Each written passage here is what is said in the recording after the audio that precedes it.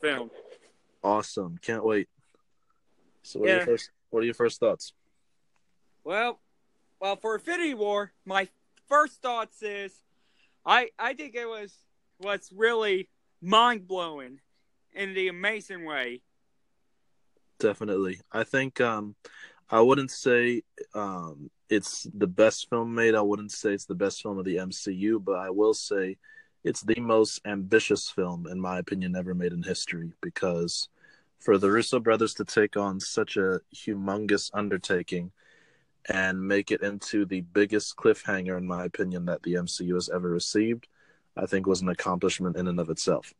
Yep, like everyone said that the Russo had the possibility to did the impossible.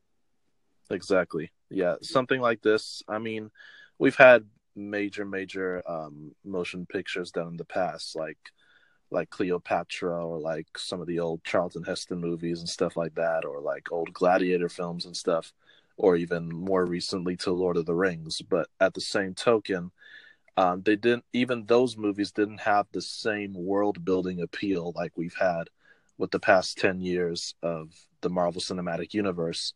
And then for one film to tie in even an inch or a piece of storylines from 18 other previous films is unheard of and pretty much incomprehensible to a lot of the blockbuster movie industry. Uh-huh.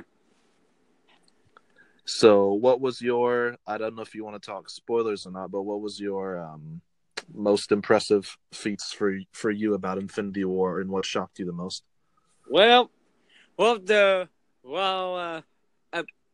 one that shocked me the most, to be honest, was the whoever got into Thanos, gauntlet, got hit by Thanos' gauntlet, had been faded to dust, including my favorite MCU superhero, Black Panther. Yeah, I agree. And it kind of felt, in my opinion, that was actually the more daring thing to do because, first of all, I noticed nobody's fan theories came to fruition in the movie. So thank goodness for that. I think the Russo brothers were very daring in doing that.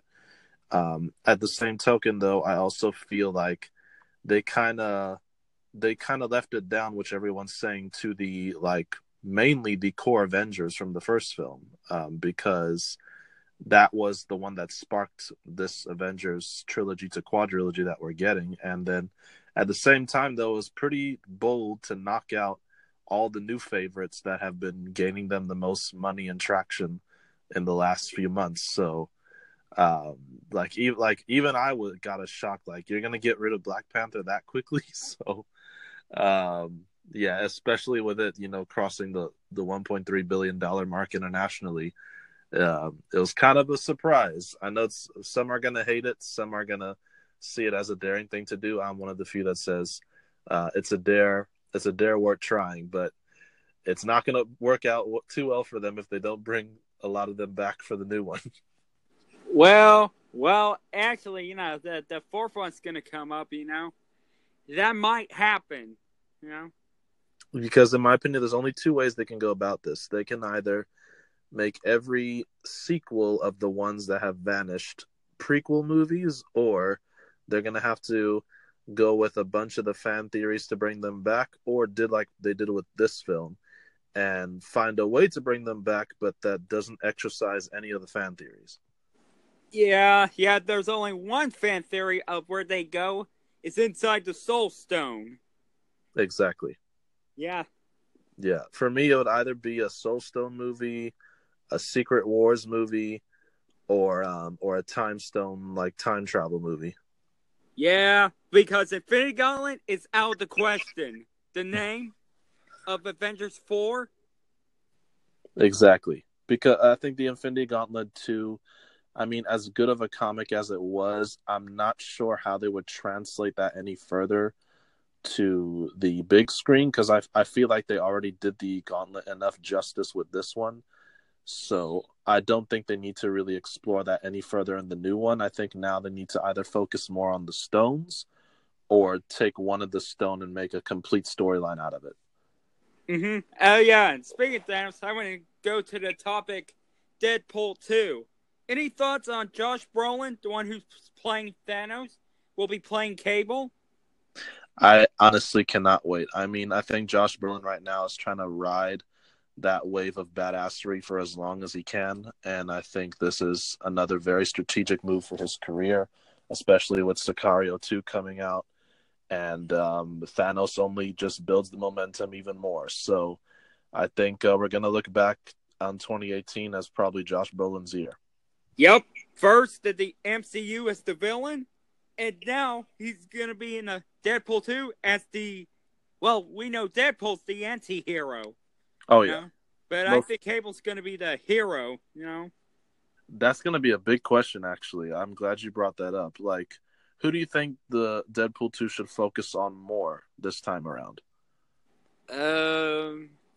Well, between, Deadpool always breaks the fourth wall, like he can't decide which one it'll be. Making jokes about plot holes. Exactly. He'll focus either on Cable or the X Task Force.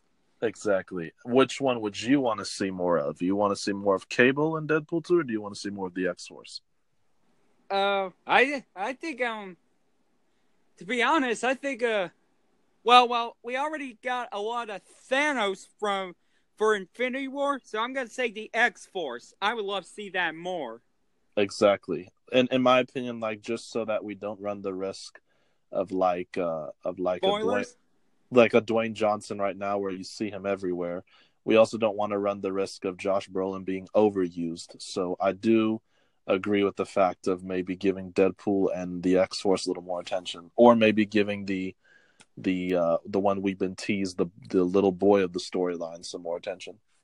Yeah, see who is the main villain, Exactly. And what did you think of the ad in the Deadpool 2 final trailer? Do you think that was a brilliant idea to throw someone with no abilities in there?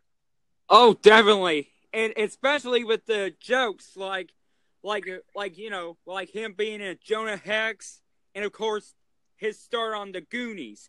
Call him One Eye Willie. Exactly. And then reference his career at the DC Universe as Jonah Hex. Exactly. Yeah, I really think I agree with one of my favorite YouTubers, Tyrone Magnus, about this, that Ryan Reynolds was born to play this role. And I think he's proven everybody wrong by being a master of pop culture comedy when it comes to his mind in the Deadpool universe. Yep. Yeah, after his he started out at Trinity. Well, he's kind of okay in it, but the film is not. Oh yeah. Yeah, we've seen sides of this to Ryan Reynolds, like you said, as far back as Trinity. Yeah. And he's brought that up. He tried to bring it up sporadically in the one that no one wants to talk about, Green Lantern, but and then of course he tried to. They did the one big mistake of shutting his mouth in X-Men Origins, but at the same token, I think finally when they got the opportunity to put Deadpool, and I think it was a bold move on his part to try to even put some of his own into it, because at the same token, I think it was much needed for this time to just stop putting any industry prison bars on him and just let him roll with as much spontaneity as possible with the max potential comedy that we know Ryan Reynolds is capable of. Of course, and I'll get to the next topic. Yeah, and that's how he became a comics fan. During the set of Blake Trinity, he read a Marvel comic, and that's how he became Deadpool. It was the Martin mouth we know and love. Oh yeah. And speaking of, he also teased that there's going to be a R-rated X Task Force heading to the Disney merger. Any thoughts? This one, I know of recently, because I haven't read into the total detail yet, and you could probably explain further. First of all, I think before I answer that question, I'll probably ask you a question first. What was your initial reaction to the possibility of the Disney-Fox merge? Well, Comcast is trying to outsell them, but Disney already got to Marvel first, to be honest. I mean, I should according to Bob Iger, he said he's going to be okay with one of the Marvel films being rated R. You know? That's interesting because I feel like Disney has tried to push that PG-13 wall quite a bit in their past, like, not saying that it got that graphic, but even like with franchises like Pirates of the Caribbean and what have you, I think they've played with it long enough that maybe it might be about time to maybe take a risk with an R-rated Disney-funded film. Not to say, I know they kind of have, it's a tricky thing to do because of, especially with their world family reputation with like their theme parks and stuff. At the same token, though, if they treat it like separate divisions and not as a representation of Disney Company as a whole or even the theme parks, then I feel like an R-rated film is not really that impossible to do for Disney. Yeah, right. Well, good thing there's Touchstone. All right. Yeah, I'm on the X Task Force question. Now for X-Force, to be honest, since Deadpool's the one introducing it, I think it would only make sense that X-Force is also R-rated. Of course, because, because like I say, there's an opportunity for Disney to never say never. That's the old saying. Oh, yeah. But however... Go ahead. Go ahead. No, I was just going to say that, like, you still have the question boggling in your mind, like, are we going to get a foul-mouthed Deadpool meets Spider-Man, or are we going to get a cleaned-up Deadpool meets Spider-Man? Well, toning down the profanity, to PG-13, I don't think I think that would work, but, possibly, but I would rather have a filthy mouth one. Yeah, it could be done, but, I mean, if everything Deadpool says in the comics is bleeped out, it only makes sense that he stays filthy, but... just as of honoring to the character. I'm not saying I advise in real life, but at the same time, as honoring the character, it only makes sense that he stays filthy. Yeah. However, there's one person that will not come back is T.J. Miller because of the sexual allegations. Yeah, that's a tricky one. It's kind of become the curse not to mess around with in Hollywood, which I think Hollywood's been kind of shelling all their sex secrets for the longest time, and now that they're all coming to the forefront, it's kind of now blacklisting a lot of talent. So that is going to be tricky to navigate the TJ Miller situation. I know, and you could check out my episode where I did the one with Stan Lee in there.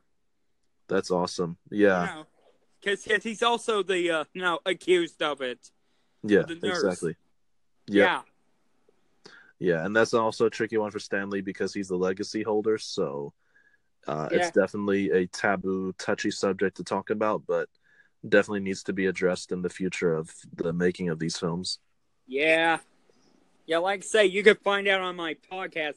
Well, yeah, because he lost everything. His wife, his money, his house, everything. Yeah, that's not crazy. Just the accusations.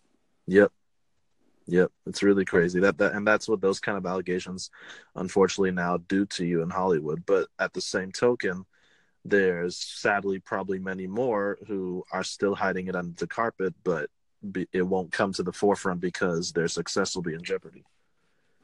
Yeah, I agree with you, Joe. Yeah.